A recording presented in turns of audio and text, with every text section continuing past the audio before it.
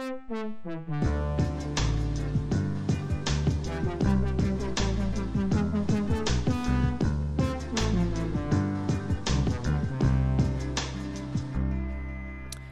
right, this is episode 10 of Researching Happy. I am Matthew Aiello, and thank you for joining us for all of these episodes so far. It's been a really fun ride so far. We have today someone who I'm really excited to share, Dr. Chiara Ruini. So Chiara is in Bologna and has been working on along with her team, just some really exciting work and consistent work for almost, I think, 20 years or something like that. So really focused on something that, is really relevant to the dual continuum model for those who've been tagging along, which is the promotion of mental well-being in clinical populations. So, really understanding what does it look like to try and promote the well-being of those with the diagnosed mental illness. And I think what you hear from Chiara is a real nuance, I think, to how that should be done. I think when we talk about it in sort of really general terms, we overlook some of the sensitivities that are needed when we're talking about treatment and clinical support. So we talk Italy. We talk about cultural and protective factors, particularly of the sort of the southern Mediterranean, and I sort of share some insights of the migrants that I've seen in Australia, the Italian migrants that I've seen, and I guess the Greek migrants as well. And so it just makes for a really fun episode, basically. There were a couple of technical glitches along the way, so Chiara was an absolute superstar, kind of being flexible and understanding, so a bit of the video drops out on Chiara's end, unfortunately, but hopefully it's basically a smooth ride. In terms of the show, it's been 10 episodes. We've had listeners from around the world. I thought I would quickly read the list of countries. So we've got Australia. This is in rank of percentage listened. Australia, US, UK, Denmark, New Zealand, Germany, Ireland, Philippines, Netherlands, Brazil, Egypt, Taiwan, China, Canada, Thailand, Turkey, Israel, Japan, Austria, Finland, Spain, and Hong Kong. So, really pleased to see that. I guess that's the power of the internet. I do note that there are no Italians in that little chart, so hopefully we can do something about that. But otherwise, enjoy this show. You can help support the show by sharing and subscribing. I think I'm starting to get a bit of a better idea of who's enjoying the show and who's following and listening, and it looks to be a lot of students. A lot of professionals who are focused on well-being, coaches and HR, for example, and then like other researchers as well, which I think is really cool. So if you know someone like that, share this podcast with them, and you can support the show as well by following along at Locals, and I'll have a link in the bio, where you can support the show from like $5 a month if that's something that you're interested in doing it. And thanks to those who have actually taken that up. So if you're enjoying the show, please reach out to me and let me know. It makes a difference, and I'm really trying to learn from what's working, what's not working. So with that, enjoy the episode, and thank you. Okay, welcome back to Researching Happy. This is the podcast all about the world of mental health and well-being. And we're trying to bring together researchers from around the world who are doing fantastic work with something to do with happiness or well-being or related. So very, very pleased to welcome Dr. Chiara Ruini, who's with us today. She's an Associate Professor of Clinical Psychology at the University of Bologna in the Department of Psychology. Since 2006, she's been teaching the course Clinical Applications of Positive Psychology for students attending the Master's Program in Clinical Psychology. Chiara Ruini has authored more than 70 articles published in peer-reviewed international journals. Welcome, Chiara. Thank you. Thank you, Matt, for this invitation. Nice to be here with you. Thank you very much. Yeah, and great to have an Italian on. Obviously, my family are from Italy, so this is a nice thrill. Before we start, obviously, I could be practicing some of my pretty average Italian, but we'll stick to English. Yes. But before we start, prima di tutto devo dirti la verità che A me piace la pizza con ananas. No, no way, Matt. No, Yeah, you I'm need sorry. to. No, that's not Italian. So for those who don't speak Italian, which I'm guessing is probably most people, I just admitted that I actually really like pizza with pineapple, and it's a disgrace to my heritage, I know, but that's so if you want to cancel this call now, Chiara, you can. I would do that. It's Yeah. just spoiling a good pizza, putting the pineapple on it, according to the Italian standard, of Yeah, course. look, and I think they're right, to be honest with you. But anyway, if you can forgive me, we'll continue. So, um, Chiara, on this podcast, I think we've had a real interest in the dual continuum model of mental health. So that idea that it is possible to build well-being despite the presence of a mental illness. And when it comes to that topic and actual interventions and clinical work, I think your name is, along with Professor Fava, are just top of the list. So I'd love to hear a bit of a summary of your work, and we'll get straight into wellbeing therapy if we can. Yes, sure. Well, well-being therapy and the promotion of well-being in clinical practice has been basically my theme of my career. I've been doing that since my PhD. So starting working with Professor Fava. Back then, he was my mentor at the PhD program in the University of Bologna, and it was at the beginning of the century, basically of the millennia. And back then, the real problem in clinical practice and especially in mental health was the prevention of chronic depression, or the relapses in severe depression. And this was really a huge theme for clinical psychologists, for psychiatrists, and that's when basically Professor Fava and our group of clinician and researchers, we start approaching the positive psychology perspective and the various model of well-being provided back at that time. And one of the most interesting one was the eudaimonic well-being perspective, because basically if you look at the theme, if you look at the dimension of eudaimonic well-being using RIF model or maybe also other similar model, but the thing is that individuals with affective disorder, depression, anxiety, OCD, they tend to have impaired or distorted level on exactly that type of functioning, of positive functioning. So maybe the idea back then was that promoting those dimensions of well-being could serve to to help those patients to achieve a more balanced approach with life, and then to have less risk of relapsing into their illness. So that was basically the baseline, the Yeah, starting point. great. And so the eudaimonic well-being, I guess that's something probably for the audience they might not have heard of before. Would you mind sort of giving a quick summary of what you mean by that? Yeah, eudaimonic well-being is basically the type of well-being which was described by Greek philosophy, ancient Greek philosophy, and it calls for basically positive human functioning. It's not only about being happy and content or being, in a positive mood, but rather is to have a specific issues which makes a life worth living, basically. And it refers to having a positive interpersonal functioning, so being an important part of the community and having positive relationships with family, with colleagues at work, with all the people that basically you interact with, and also having a sense of purpose and a sense of meaning in life, so that you think that also your daily activities are worthy, are important, and then you can realize yourself through your daily living.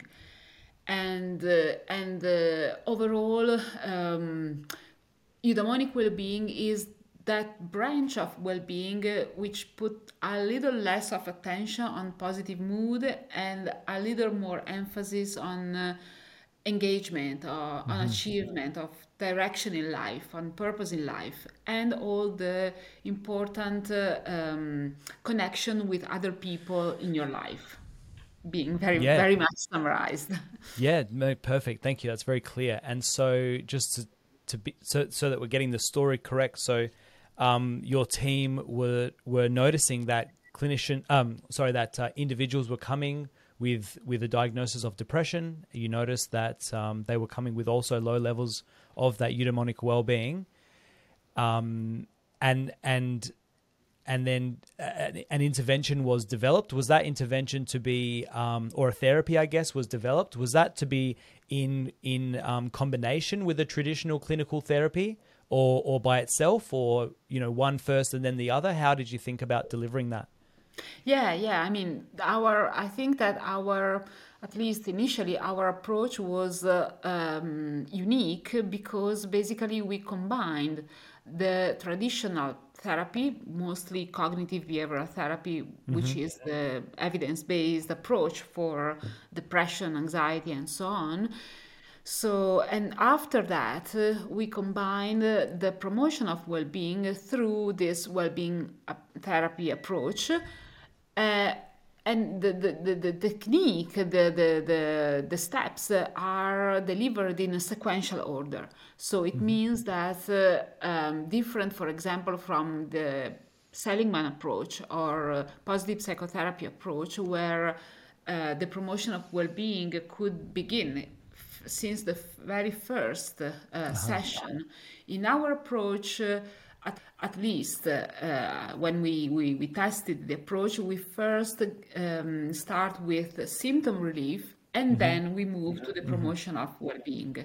So once we have helped the patients to feel a little bit better and to manage his or her symptoms, then it is the time to start moving to address what's missing in his life. So, for example, his or her life. So maybe it could be more satisfying relationships or a sense of or some specific idea about self-realization. So according to the specific themes that the patients would bring into therapy, we would work in an individualized approach with him or her. Okay, great. All right, so we are back with Chiara. Thank you so much for your patience and your flexibility, Chiara. So we were just discussing wellbeing therapy. You mentioned there was a bit of a timing strategy for wellbeing therapy, which was to first, I guess, use some more traditional CBT techniques to reduce distress before going into some wellbeing promotion activities. But my question was, how much distress were you aiming for? Were you aiming for almost recovery before you started wellbeing promotion, or what were you working towards? Well, in our approach, one important issue is the issue of staging. So it means that according to traditional psychopathology approach, the symptoms have a specific sequential order. So it means that usually in depression or anxiety, there is a prodromal phase where symptoms are not so intense, and then if not treated, they progress, and then they become intense in the acute phase of the disorder. And that's where usually patients ask for therapy or for treatment, and that's sometimes where psychiatrists can also prescribe drugs for the peak of the symptoms. And after that, the treatment started to have its progress, and that's when basically the residual phase of the disorder begin. And that's basically at that precise point where we think that the promotion of well-being is really crucial. Because basically it means that after the acute phase of the symptoms is over, basically the patient is not feeling well, not completely well, is not recovered, of course, and that's where the introduction of well-being can have really a very important booster effect. So to help the patients to become aware of things that are not working in his or her life, and where basically the patient is more open to make changes because he or she is not so overwhelmed by the stress, and at the same time is not completely fine, is not completely done with that. So if we use this time perspective, the promotion of eudaimonic well-being, so a better relationship with other, a more sense of purpose and direction in life, a sense of having a contribution in family functioning, community, and so on, becomes really appropriate in that precise moment of the therapy. And usually patients are very open to go on working on those issues. Yeah, okay. And so on average, how long does wellbeing therapy last? Is it prescribed for a certain number of weeks or sessions? In our research approach, so in the validation studies, we usually used a format of 8-10 sessions. But of course, over the course of the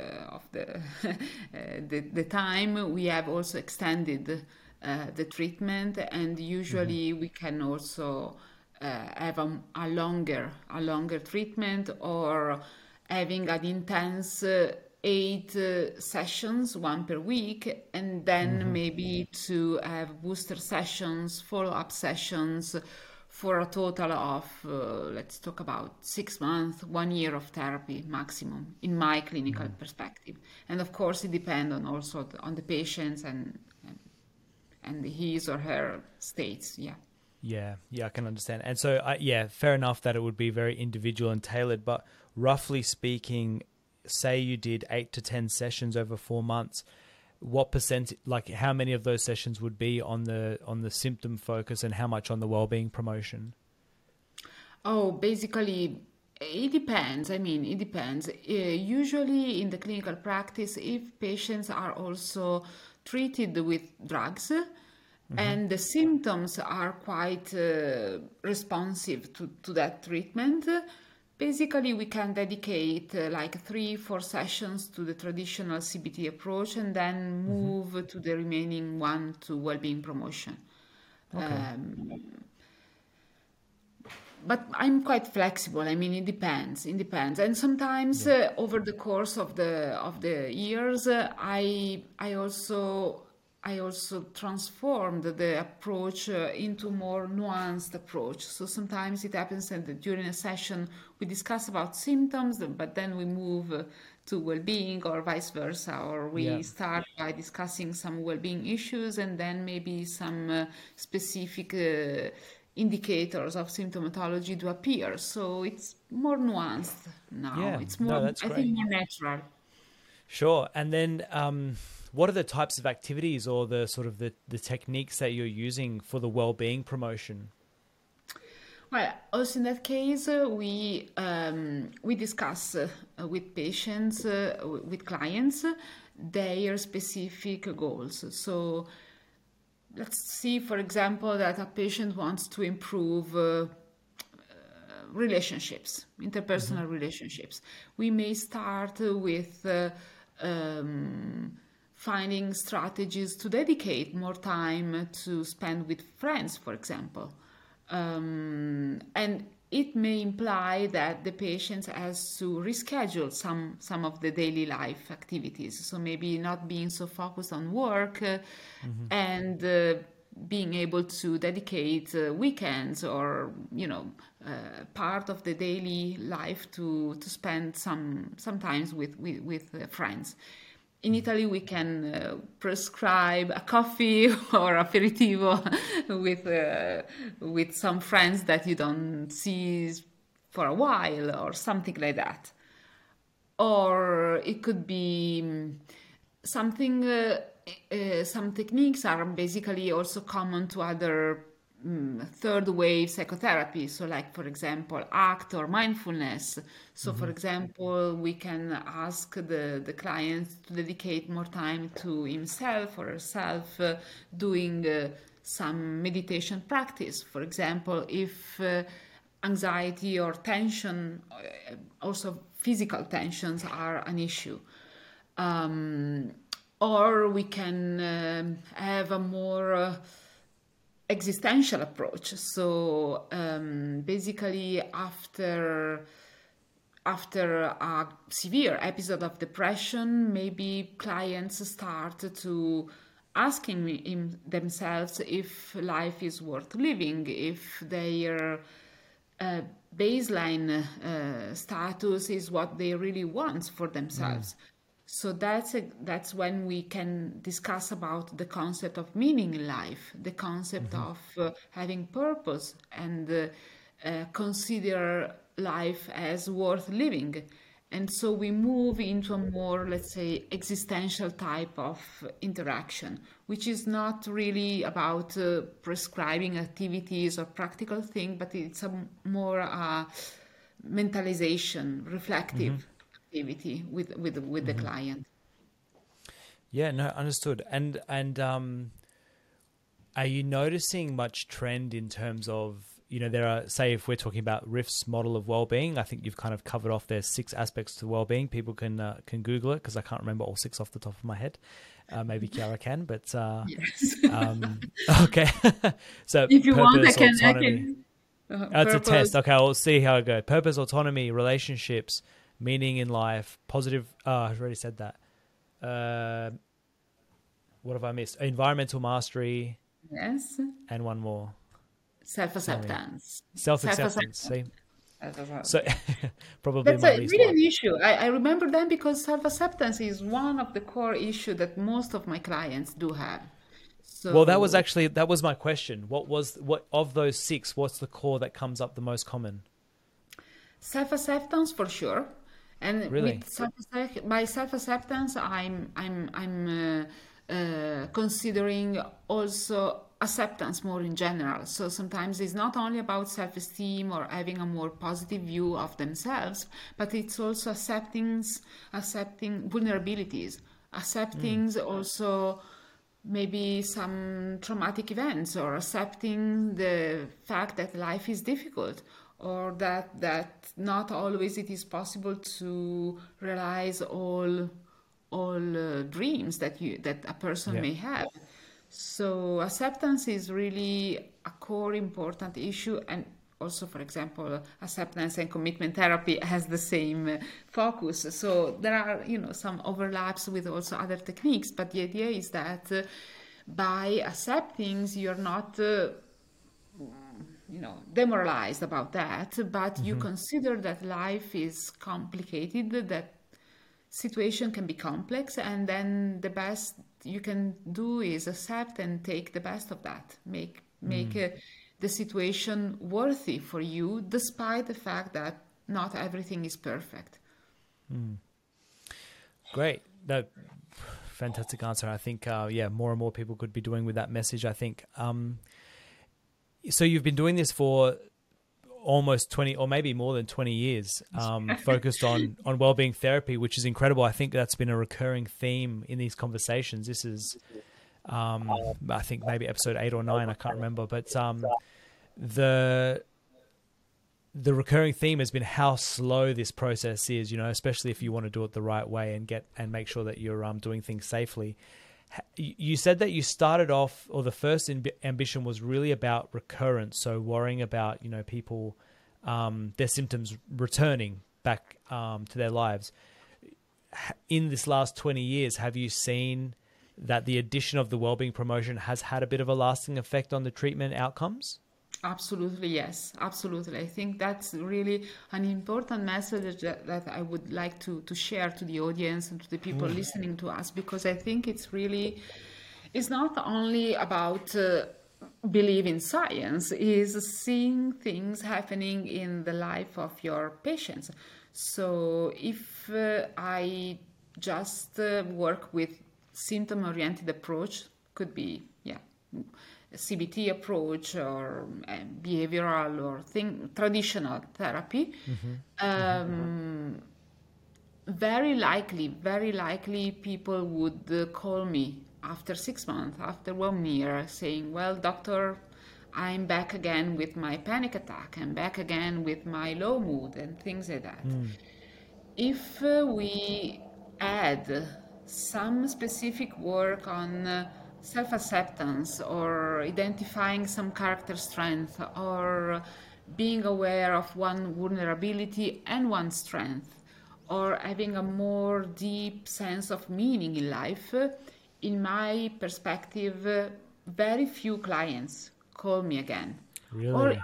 maybe they can call me, but they are in a totally different position and they are more aware of themselves. Maybe they just need to have a couple of conversations with the therapist, just to make a little bit of order in their thoughts, but they are not as bad as they were when they have the first episodes of their illness. So in my opinion, really a bit of therapy on identifying what's well-being in your life and how you can reach it is really a turning point for you and forever, basically, for the rest of life, something that it is really worth doing. Yeah. No, I completely believe that. There are all these models of this idea of personal recovery. I'm not sure whether that's very familiar for your work or, very relevant, that idea of, for example, the CHIME framework. So for people that are listening that haven't heard of this before, there's a bit of a distinction between personal recovery and clinical recovery, where clinical recovery is basically a clinician having assessed that you no longer have a disorder or you no longer have, significant levels of symptoms, whereas personal recovery is more often in a recurrent disorder or in something that might be chronic, where sort of clinical recovery is not on the table as an option for at least some amount of time, but instead you focus on what recovery actually means to you. And so there's a model that's out there called the CHIME model, where it's basically saying, what we should be focusing on for personal recovery is connection, hope, identity, meaning, and empowerment.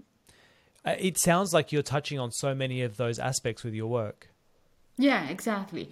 Well, and I've so far I've discussed about common mental health issue like anxiety, depression, panic attack, but we are using well-being promotion also, for example, with chronic disease.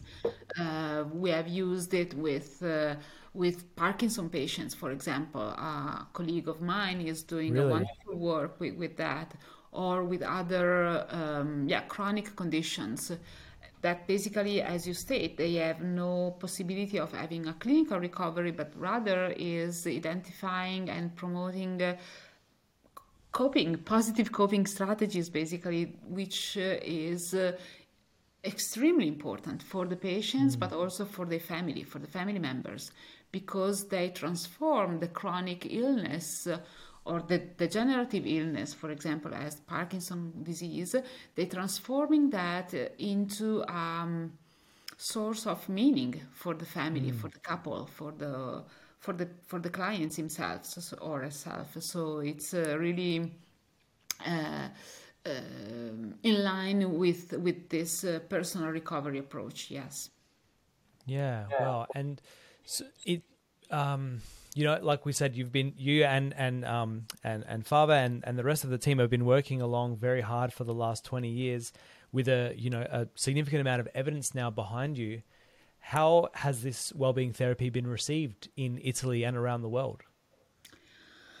Well, in Italy at the beginning it was a little bit difficult because all the positive psychology movement was not really so welcomed in the let's say Latin Mediterranean part of Europe compared to US or also Australia. I mean, where it was much more welcomed. But now Yeah. things are very different. Yes. Can I ask, why do you think that was? I think because of a little bit of skepticism about Mm-hmm. the American approach, the pursuit of happiness thing, or the so one of the core answer question, sorry, that I received was, yeah, you are researching on positive psychology, but is there a negative psychology, and what the rest of psychology think? Also my colleagues, I mean, I was at the beginning, it was quite there were quite resistance into Yeah. understanding the but now things are very different, and we have also scientific societies in Italy, in Europe, in every Mediterranean country. We have societies of national society of positive psychology. So the situation is much different. Mm-hmm. So it means that nowadays either well-being therapy or other positive interventions are really very much welcomed, not only or not exclusively in the clinical settings, but more than that, for example, in schools Yeah. or in educational settings, or combined with other quality of life interventions, as I mentioned, with chronic conditions, maybe in hospitals, maybe in also with personal. We are working on promoting resilience in healthcare workers, for example, after the Mm-hmm. pandemic. So it means that the interventions for the promotion of well-being are much more expanded now and well accepted, absolutely well accepted. Yeah, I wonder because I think that the same is happening here in Australia, and I think definitely the clinicians in Australia were very skeptical of positive psychology in the early days, and fair enough, I guess, in some respects. But I think it is much more common that you would hear that a clinician would integrate something like mindfulness or some of these sort of more positive psychology interventions into their work. But I'm not sure whether they'd actually be aware that there's quite a manualized approach of well-being therapy that you and your team have developed. So do you hear much reception from around the world specifically for your work? Well, well, the manualized approach, to be honest, I'm trying Yeah. to be honest, I think it's important, especially if you are in the first stage of your professional career. Yeah. So Yeah. you're not so experienced as a therapist in general, So Mm-hmm. that's when Mm-hmm. a manual can be useful, because you can read, you can have an idea of what to do, of what not to do, basically. Mm-hmm. But as time progresses, I'm more convinced that the promotion of well-being can be done also in a more spontaneous way.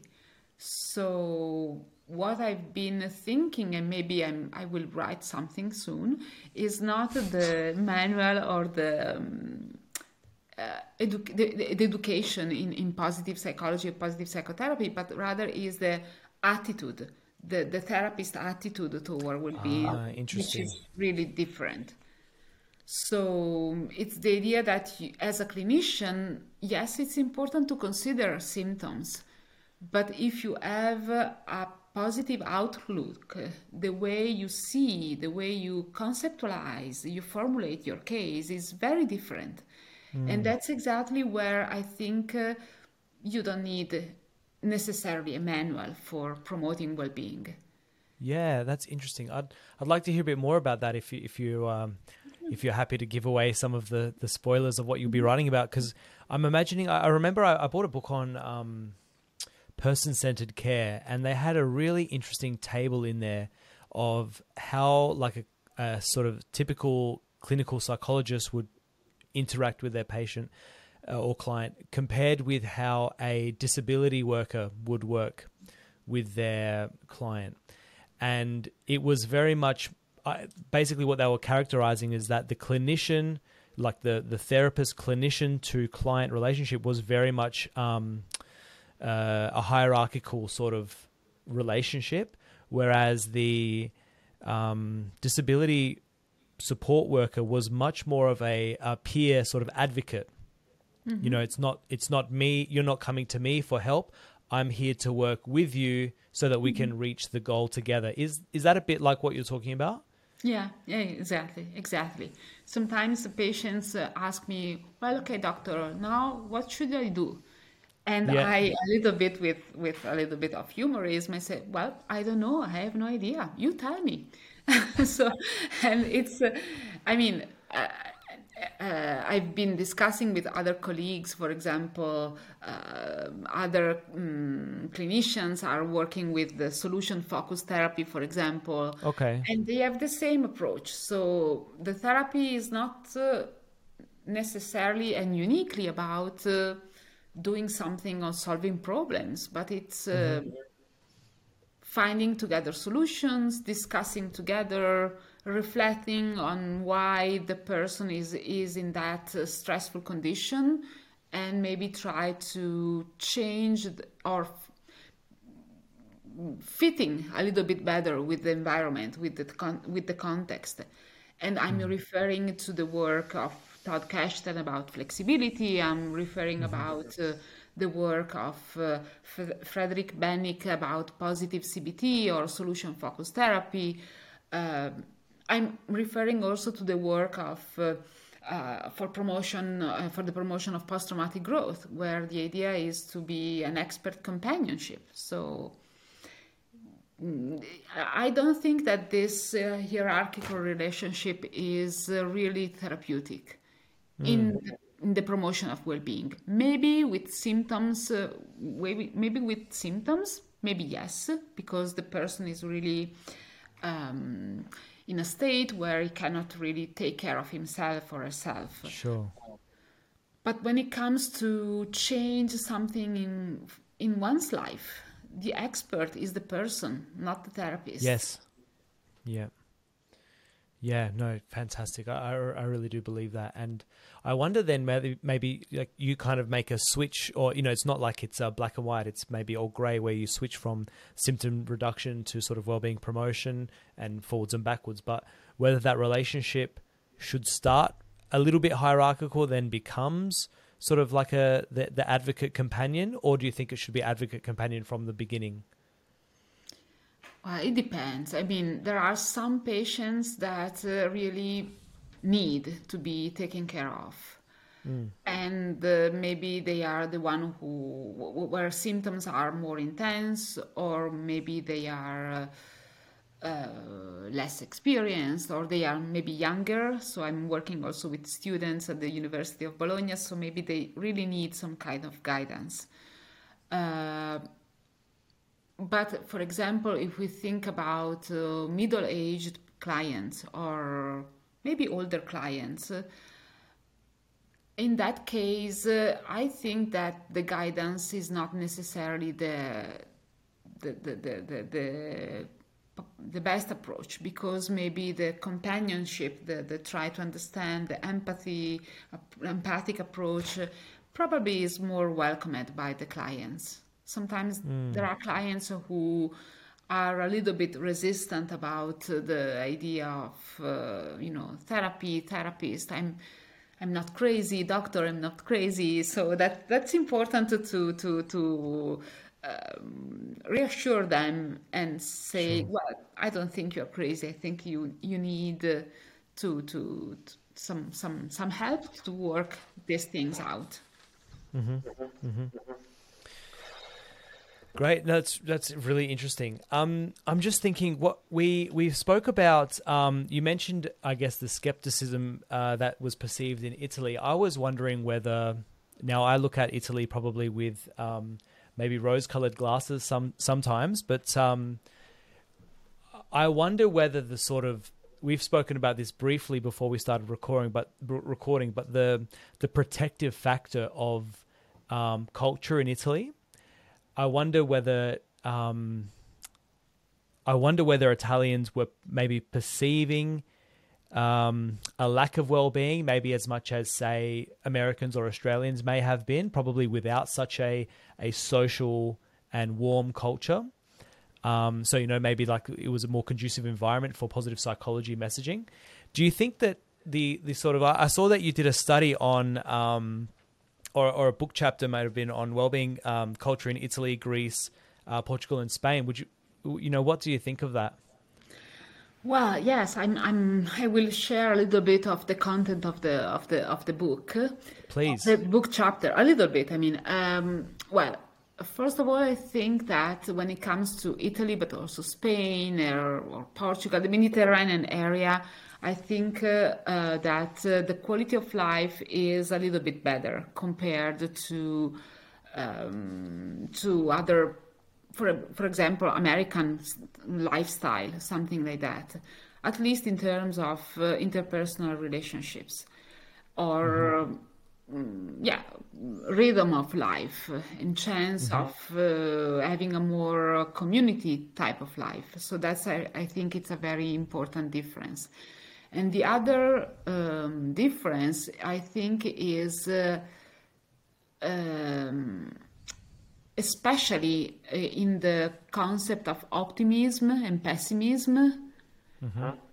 I think that Italians, but also Portuguese and a little bit of the Mediterranean area, maybe they do not put so much emphasis on optimism, and rather they enjoying a little bit of pessimism, a little bit of cynicism, which is more culturally embedded. I mean, for example, if we think about people from southern Italy or in Italy in general, they tend to be a little bit more scaramantic, you say so. So they don't want to put so much emphasis on positive things.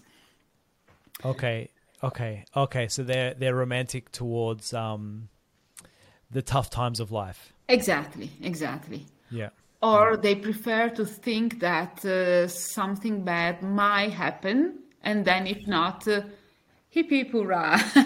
Okay. Yes, Okay. it's normal. It's okay. We can manage that. So that's I think the cultural approach. So we are not Okay. So it's optimism. something like maybe you're saying sort of like a more of an Australian or an American mindset might be an expectation of good things.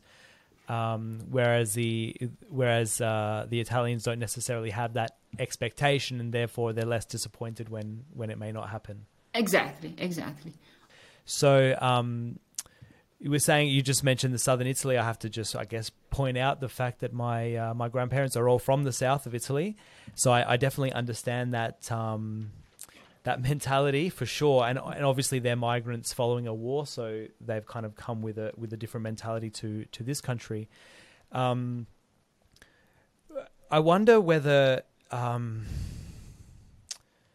the thing that we characterize, well, I think we have a funny idea about Italy and Australia, like particularly sort of the families of migrants, because I've even heard stories of sociologists wanting to understand the Italy in the 50s. They actually came to Australia to see what the migrants were up to, because they actually kept behaving as they were in the 50s. They sort of were almost like a frozen moment in time.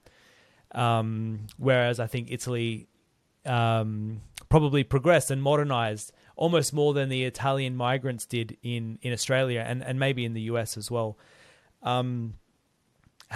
Have you heard much about that idea? Yes, well, I think that the main important difference now, following what's happening basically around the world, is the type of Italian society. So nowadays it's much more inclusive of other ethnic minorities. For example, we have many migrants from Africa, from Northern Africa, but from Africa in general, from Afghanistan, from all the country where unfortunately nowadays we have wars. Ukraine migrants, many of them. So I think that now Italy, compared to your parents' idea of Italy, is a culture, is a society where there are really different ethnic groups compared to the 50s or the 60s, where basically Italians were all Italians. Nowadays we have Italians that have origins from Morocco or Tunisia or also the Balkans. Many people from the Balkans. So nowadays, especially in big cities, the community and the society is very much different and multicultural, and I think it's a very important and positive things, because integration and differentiation is important for modern societies. Yeah, no, absolutely. Yeah, I understand that. I think probably the cultural values that I think have stuck around here for the migrants have been really around very strong family ties, very strong family values, on the importance of, sort of intergenerational contact. So being very close with grandparents and cousins and things like that. Obviously, they're all from the south too, so they had probably quite a different standard of living compared to those in the north. But I think the things that we've probably looked back to our relatives that are still in Italy or just what you see around is like things like the passion that you see in Italians, which I could imagine translate to a culture of well-being. This idea of, like you said, going and finding an aperitivo, which almost strikes me as a non-negotiable element of many Italians' lives. I remember, for example, that I mean, tell me if I'm wrong, but I remember we when I was in high school, we did a lot of exchanges, and we had Italian kids lived here, and then we went to Italy as well. And I remember the Italian kids coming to my school and saying, like, but at the end of the school day, everyone just goes home, and that's it. No one goes to the piazza, no one goes and spends time with friends. So it's like that type of thing that's a fundamental difference for our well-being of our societies. Exactly. So that's what I referred before when I said that, in my opinion, the Mediterranean culture, Italians, but also again Spanish or Portuguese individuals, they have a better quality of life because they are not only school or work and home, but rather they expand a little bit their daily activities in including some community life. Could be going to the piazza, could be going for a walk, could be doing some shopping, or very, very trivial things like the aperitivo or the coffee together. And that's really what gives you the opportunity to enlarge your perspective. So your day is not only about working and doing your homework duties, but rather also to encounter other people, basically. Yeah. No, I definitely understand that. I do often wonder as well, this might be more trivial, but the exposure, like in the old world, the exposure to art and history, like is basically unavoidable. The various buildings and fences and bridges and things that you would see, which sort of in the new world you're not exposed to that as readily as you might be in those countries that you mentioned. Yes, and maybe this is also the reason why we like to keep tradition as they are, because we see tradition everywhere. It can be a church, can be a piazza, can be like a monument, and everything reminds of something before us. And the food, also the food, it's very traditional. I mean, every part of Italy has its own special dish, and it's so basically, yes. I mean, every time you go out, you are embedded in this culture that reminds you of where you come from, and maybe it is important also to give you a sense of who you are, a sense of identity. And also a sense of preserving what you have received from the past. So yes. Yeah. No, absolutely. That's really interesting. What's your favorite aperitivo? Can I ask quickly? Oh, is there such a thing? oh well, it could be. Well, I like white wine. So a Okay. little bit fruity white wine. That's Okay, my great. enjoyable drink. All right, very nice. Yeah. Are you from Bologna, by the way? Close by. Okay, Not great. Bologna city, but close by. Okay, great. Yeah, and so and then as with any culture, they're the extremes of both. You know, whatever is good in too much can become harmful. And I'm thinking in terms of soccer. You know, the soccer and the passion. You see that firsthand. Some of the downsides that happen in the country too. So it is something that has to be managed and controlled in some way too, right? Yes. I mean, I think that's the other idea and that's important also in therapy. I mean, everything's put at extreme is bad. I mean, you can be extremely passionate and then becomes obsessed with something. Can be soccer, can be food, can be wine, or can be anything. I mean, one of the problem that I usually or very often I explain to my clients is exactly these things here, that there's nothing wrong in being passionate about something. There's nothing wrong about having this sense of purpose and things like that, but put at extreme level, and that's where also the positive psychology 2.0 is bringing about. So everything has to be managed with a more flexible approach, more balanced approach, more nuanced approach. So also the passion, also the culture, the sense of identity, everything should be integrated in a more flexible way because, as I mentioned it before, context and life situations tend to be very complicated and complex nowadays. So it is important to be open to change a little bit, to modify your attitude, to be more in line what with the environment request. Yeah, there was a book that someone passed to me, a professor that was here in Australia, but he's actually moved back now, I think, to Milan. He talked to me about, he passed me this book about Italicity. I don't know if you've ever heard of this. Yeah. Oh, you have? Yeah. Okay, great. So I didn't know whether it was very popular or not, but that idea of it was kind of speaking to what I was thinking, that I do believe there's probably something in that southern Mediterranean culture that could become almost a well-being export to the rest of the world. And it has nothing to do with nationality, and it has nothing to do with race or skin color or passports or anything like that. But it was a commitment to some of the things that are highly valued in that part of the world. And I think it was things like, a strong commitment to design, to passion, to quality, to fashion, and more fashion in the sense of like a style.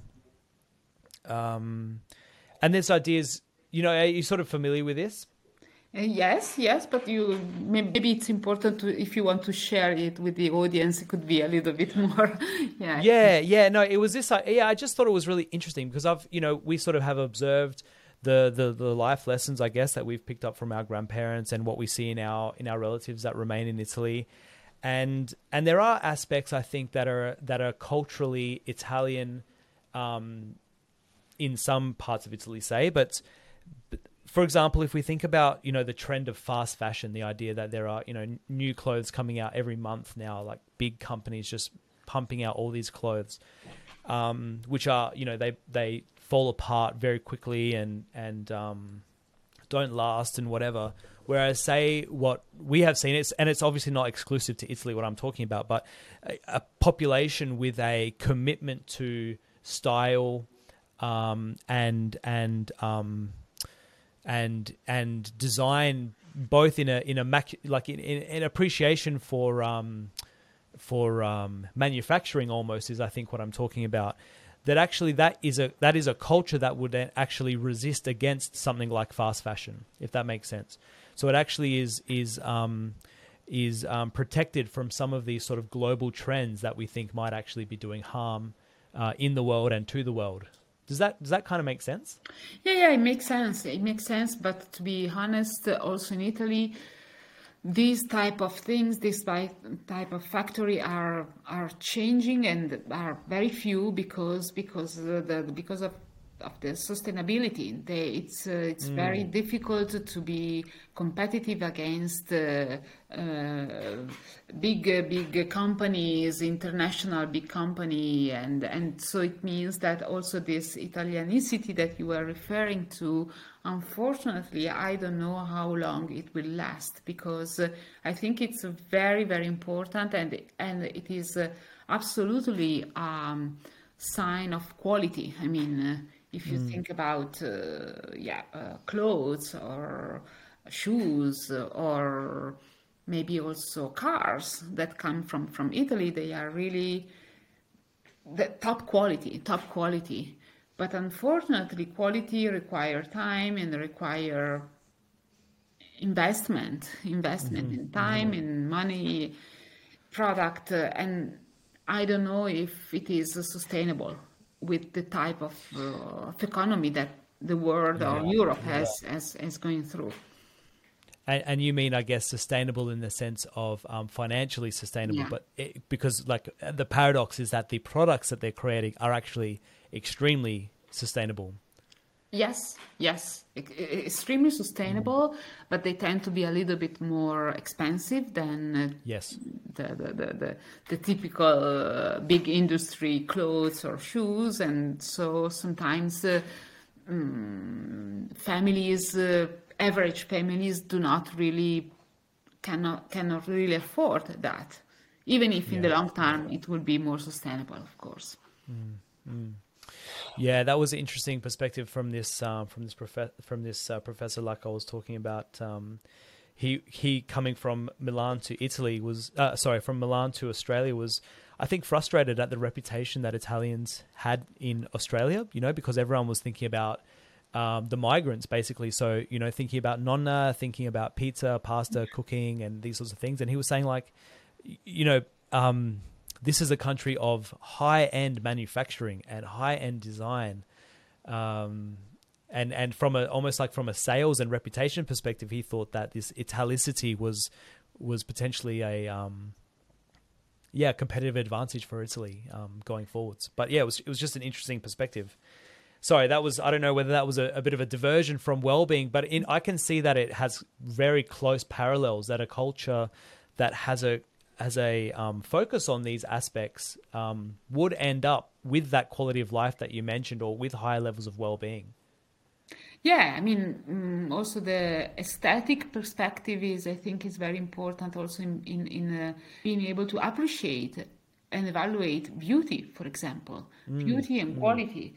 And sometimes that's exactly what is implicitly embedded in Italians or people in Europe, because they are exposed to beauties, to monuments, to artworks, ancient artwork, and being able to appreciate that is part of life, and it's part of also promoting well-being, because once you are able to appreciate good wine or good clothes, or also the way you look with that dress, it's something of course important also for your mental health.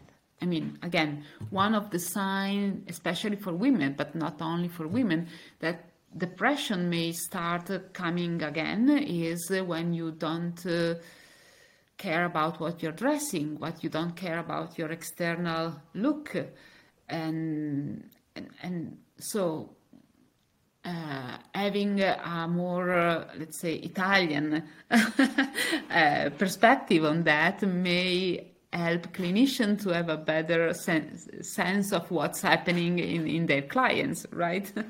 So yeah, no, I understand. Yeah, and I think I forget the author of that book. I'll find it, but he was sort of talking about he would call that a person who has these qualities, he would call them italic, because in his perspective, the qualities outdated the country or the nation of Italy, which I just thought was very interesting. I think he said, for example, Dante Alighieri would never have heard of Italy, but he was an Italic. Interesting. Yes. Yeah, it was a strange sort of, it was kind of like historical, but anyway, sorry, I don't know if that's just been completely random and people have just said, just like, I came here for well-being, now you're talking about all this stuff. So I mean, that was the sort of the cultural thing. I don't know that many people are doing that type of research. I don't know whether you've come across it so far. Like, you've obviously written this chapter, but is that something that you're sort of hearing more and more about, like the cultural influences on well-being? Yeah, I think it's one of the other. Well, I'm not an expert in cultural psychology, but I think it's, from what I've heard and also in conferences in Europe, but also in the rest of the world, is that well-being and cultural influence is becoming really an issue, a theme to be investigated, to be understood a little bit better.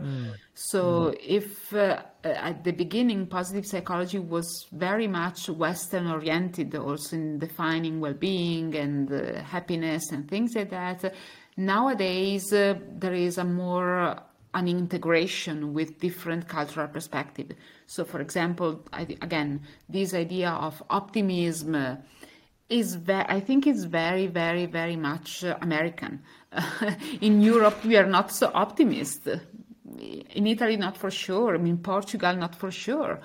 And the thing is, we don't value optimism that much. So that's important, because you cannot just promote optimism if that's not a value in the society, in the community, right? Of course, it doesn't mean that that pessimism is good, is okay. I mean, pessimism can be associated with depression, with anxiety, with many mental health issues. So again, this balanced, nuanced approach, I think, is my take-home message, right? So, and maybe well-being therapy is Italic in the sense that it is really much tailored. So as the quality of a good dress or a good shoes is made on the specific need of that client, the same is the clinical approach that we have developed. Yeah. So the manual is more for educational purposes, but then the way you interact with the client is really in line with this Italic approach. So tailoring everything with the client and based on his own specific needs. Yeah, great. All right, very cool. So what I thought we could just finish the conversation with is that you were telling me in the sort of, as we were communicating to organize this conversation, that you've been working on a grant. And I think that this is an aspect of a researcher's life that people that aren't researchers do not have any understanding of. Firstly, because I think, as you mentioned it, basically when I'm writing the grant, everything else basically stops. There's a lot of pressure because obviously this comes with career.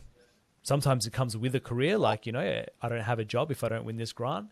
But it comes with progression and being able to do the parts of the research that you're actually interested in. So it would be great to hear about this grant that you've recently submitted, if you feel up to that. But mostly like hearing about how does it work in Europe? Like, have you got European collaborators or how's the process of writing this grant been? Yeah. So thank you, Matt, for mentioning this, because it gives us the opportunity to talk about positive psychology in Europe in general and positive psychology research. So basically, this is the grant that I have just submitted is a European grant. So it means that the European Commission gives money. It has a program called Horizon Europe.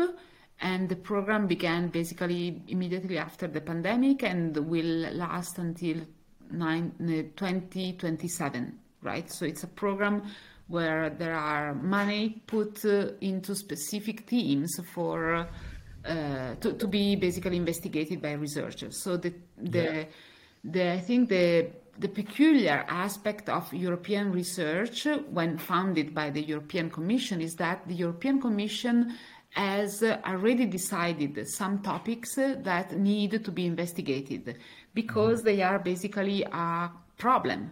They are priority area. Exactly. So basically, the priority area now is basically the healthcare system. Yeah. Because, of course, it has been absolutely stressed out by the pandemic. And because the pandemic emphasized the stress, the problems, the extreme severity of the condition of the healthcare system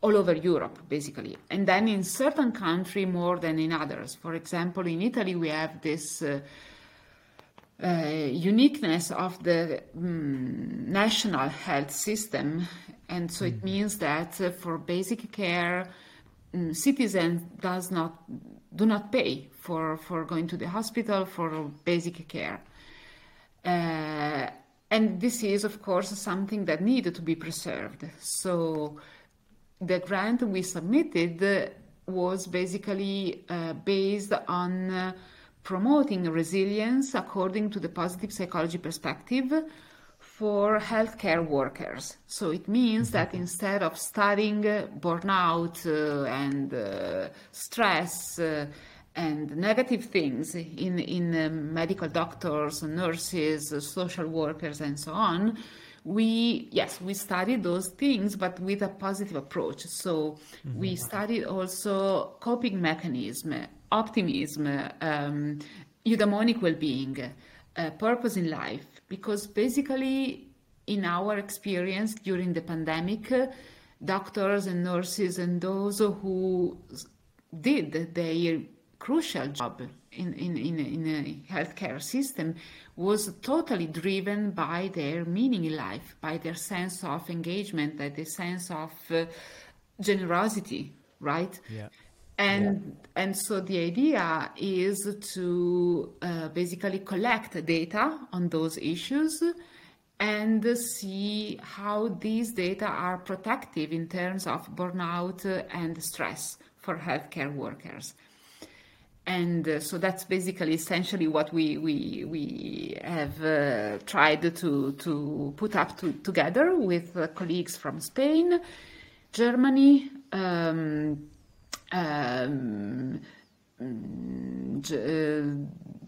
Switzerland, and other countries, 9 countries, basically all around Really? Europe. Yes. Wow. And so is part of the research study to sort of be tracking some of these traits, but also are you thinking about interventions or anything like that? Yeah, and then there is also the intervention part. If, of course, the grant will be funded, let's keep our finger crossed. Very optimistic for an Italian. Exactly. So yeah, the intervention is totally taken from the positive psychology perspective, because basically what we want to do is to have a positive intervention at single healthcare workers. So basically a sort of well-being therapy done with healthcare workers. Great. So helping to identify their meaning in life, their sense of purpose, their sense of connection with, for example, colleagues and so on. But then we have also a positive intervention taken from the positive organization approach. It means that we look for example, work engagement, or by asking employers to consider their employees' point of view in improving the delivery of healthcare.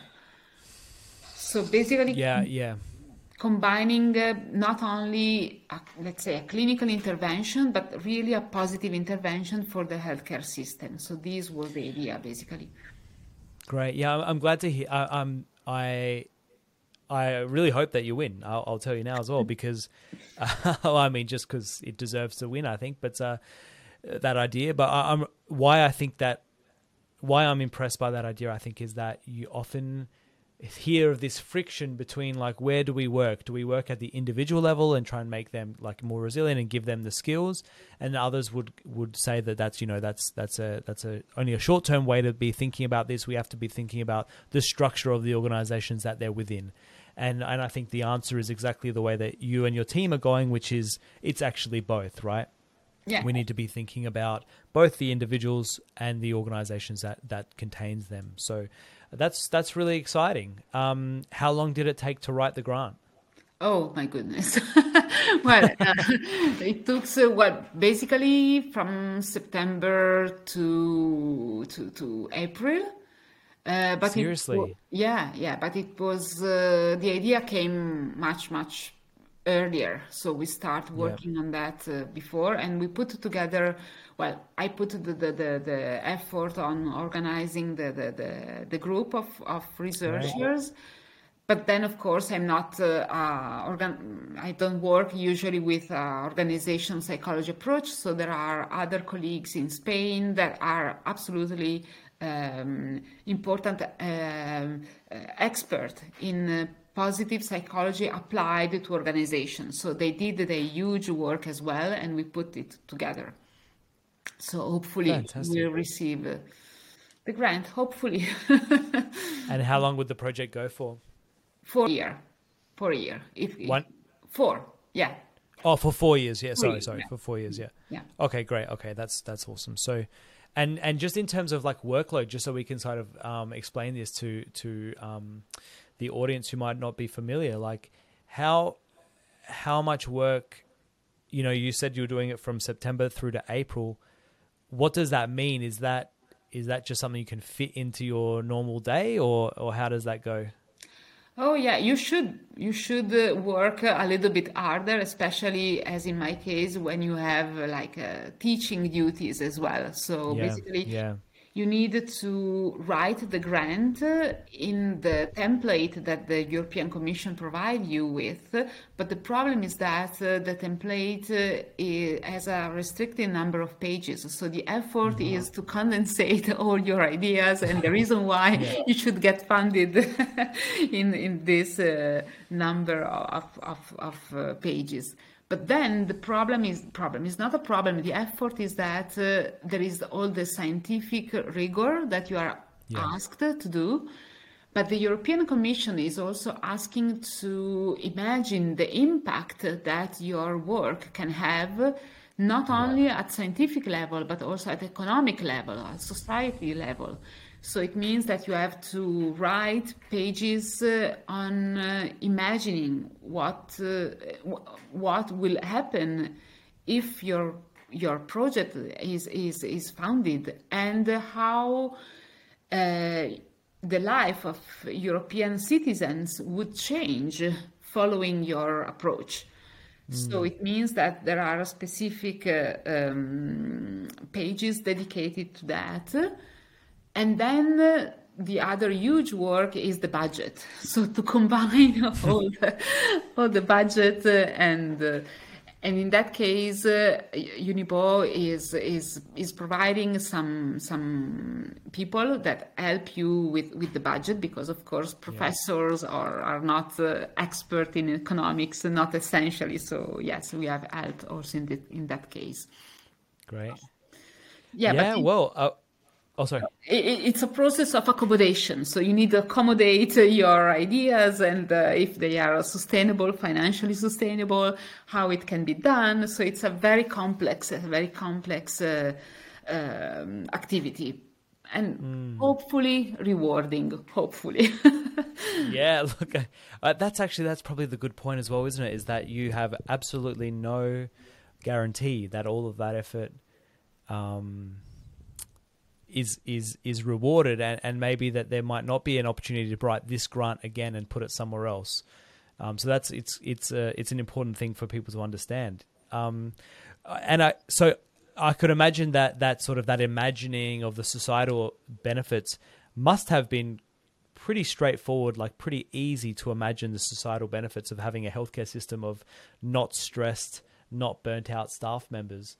But we've worked a little bit in healthcare in our work here in Australia, and it was certainly a difficult setting because there's shift workers, there's incredibly busy people, there's all sorts of different professions, people that are there for only certain amounts of time. How much are you sort of planning to would you be delivering wellbeing therapy one-on-one, or would it be in groups? Or how would you be planning to do that? Both. I mean, yes, Okay. I agree absolutely with what you have said. So the thing is that one of the requirements for this grant is also to imagining or preventing some risks. And one of the risks that we have described is the implementation risk, exactly Yeah. because of what you said. So it's very difficult to find the time and the opportunity to work with healthcare workers, especially in hospitals, because they have shift, they are very busy, they are difficult to be engaged. And our approach was to have this project shared with the employers or the manager or the human resources in the hospitals that we have included, so that they can facilitate the engagement of the single healthcare workers. And the delivery of the intervention would be basically on a single healthcare worker in case of, for example, specific problems or higher level of depression or burnout and so on. But most of the intervention would be more in the team or the equipe, the medical equipe, for example. We're planning to do some kind of positive intervention with them, with positive communication style, with conflict resolutions, with supportive or appreciative inquiry. So these are on some of the activities that we have imagined for the equipe. And then, if possible, also to include some of the human resources managers to have a better idea of the difficulties, but also of the motivation that can be promoted in their workers. So we call it a top-down and bottom-up approach. Yeah. No, that sounds really powerful. I could imagine the other, so I guess why I brought up the implementation difficulty was that in terms of imagining the benefits, there's kind of that idea that if you could make it work in a hospital, you could probably make it work anywhere, which more or less. But the other side of it is that this is such a worldwide problem. I think my wife, we had a baby about 6 months ago, and she had a midwife that she had a really strong connection with. And, 6 months ago, we saw the midwife, and she was amazing. She was so energetic, so passionate. And I think my wife saw her during the week, just passing in the street. And she said, I think I'm ready to quit, completely burnt out. Can't keep it up. And I thought, we're at risk. Everyone's talking about healthcare costs and how that continues to grow, but I feel like we're almost at a risk of not even having a healthcare staff, if we keep going at the rate that we're going. So this is certainly an important problem that you're addressing. Yes, exactly. So the thing is that even the most important, the most motivated healthcare worker, the most internally motivated person cannot keep up with the demands of the work. So it means that we need to reorganize the healthcare system basically all over the world. Over the world. And we need to balance their internal motivation with external motivation. That has to do, for example, with salary, with a better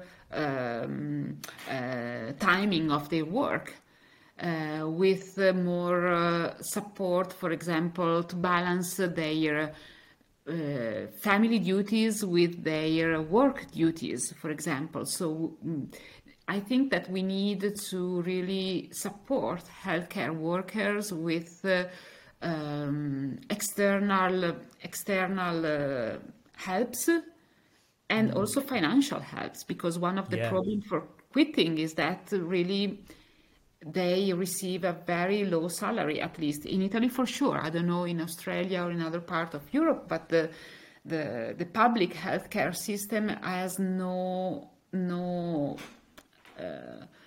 not so good salary, let's say so. Yeah, and those international differences will be interesting to see as well.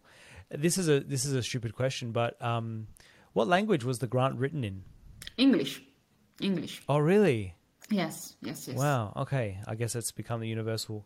And does it go to a European panel, or is it national? So you would present this to an Italian panel for No. judgment, It's or a European panel. It's a European yeah. panel divided by the topic that you are calling for. And yes, it's usually are 4 to 5 blind reviewers that will comment on the grant, and they give a score in terms of excellence, in terms of impact of your project, and only if you reach a certain threshold, then you might go for a final check before receiving the grant. Otherwise, Wow. no. So it's a very competitive approach, very competitive. Well, I wish you all the best luck. When will you find out? Probably after the summer, late summer, Okay. August, or end of August, or Yeah. something like that. They had this challenge in Italy, in Australia, where they were releasing the results like just before Christmas, and so really sort of ruining everyone's Christmas for the people that didn't win the grant. So I'm glad that the results will come like after summer, so you can enjoy summer, and then we can see how it goes after that. Well, let's say that for preserving my well-being, I'm expecting a refusal, so that if anything, you see, when I was referring about the pessimism, so I'm pessimistic about that because I know that it's very competitive, and I know Yeah. that there are at least other 42 projects in the same topic. Really? And basically they will find 4 or 5 projects.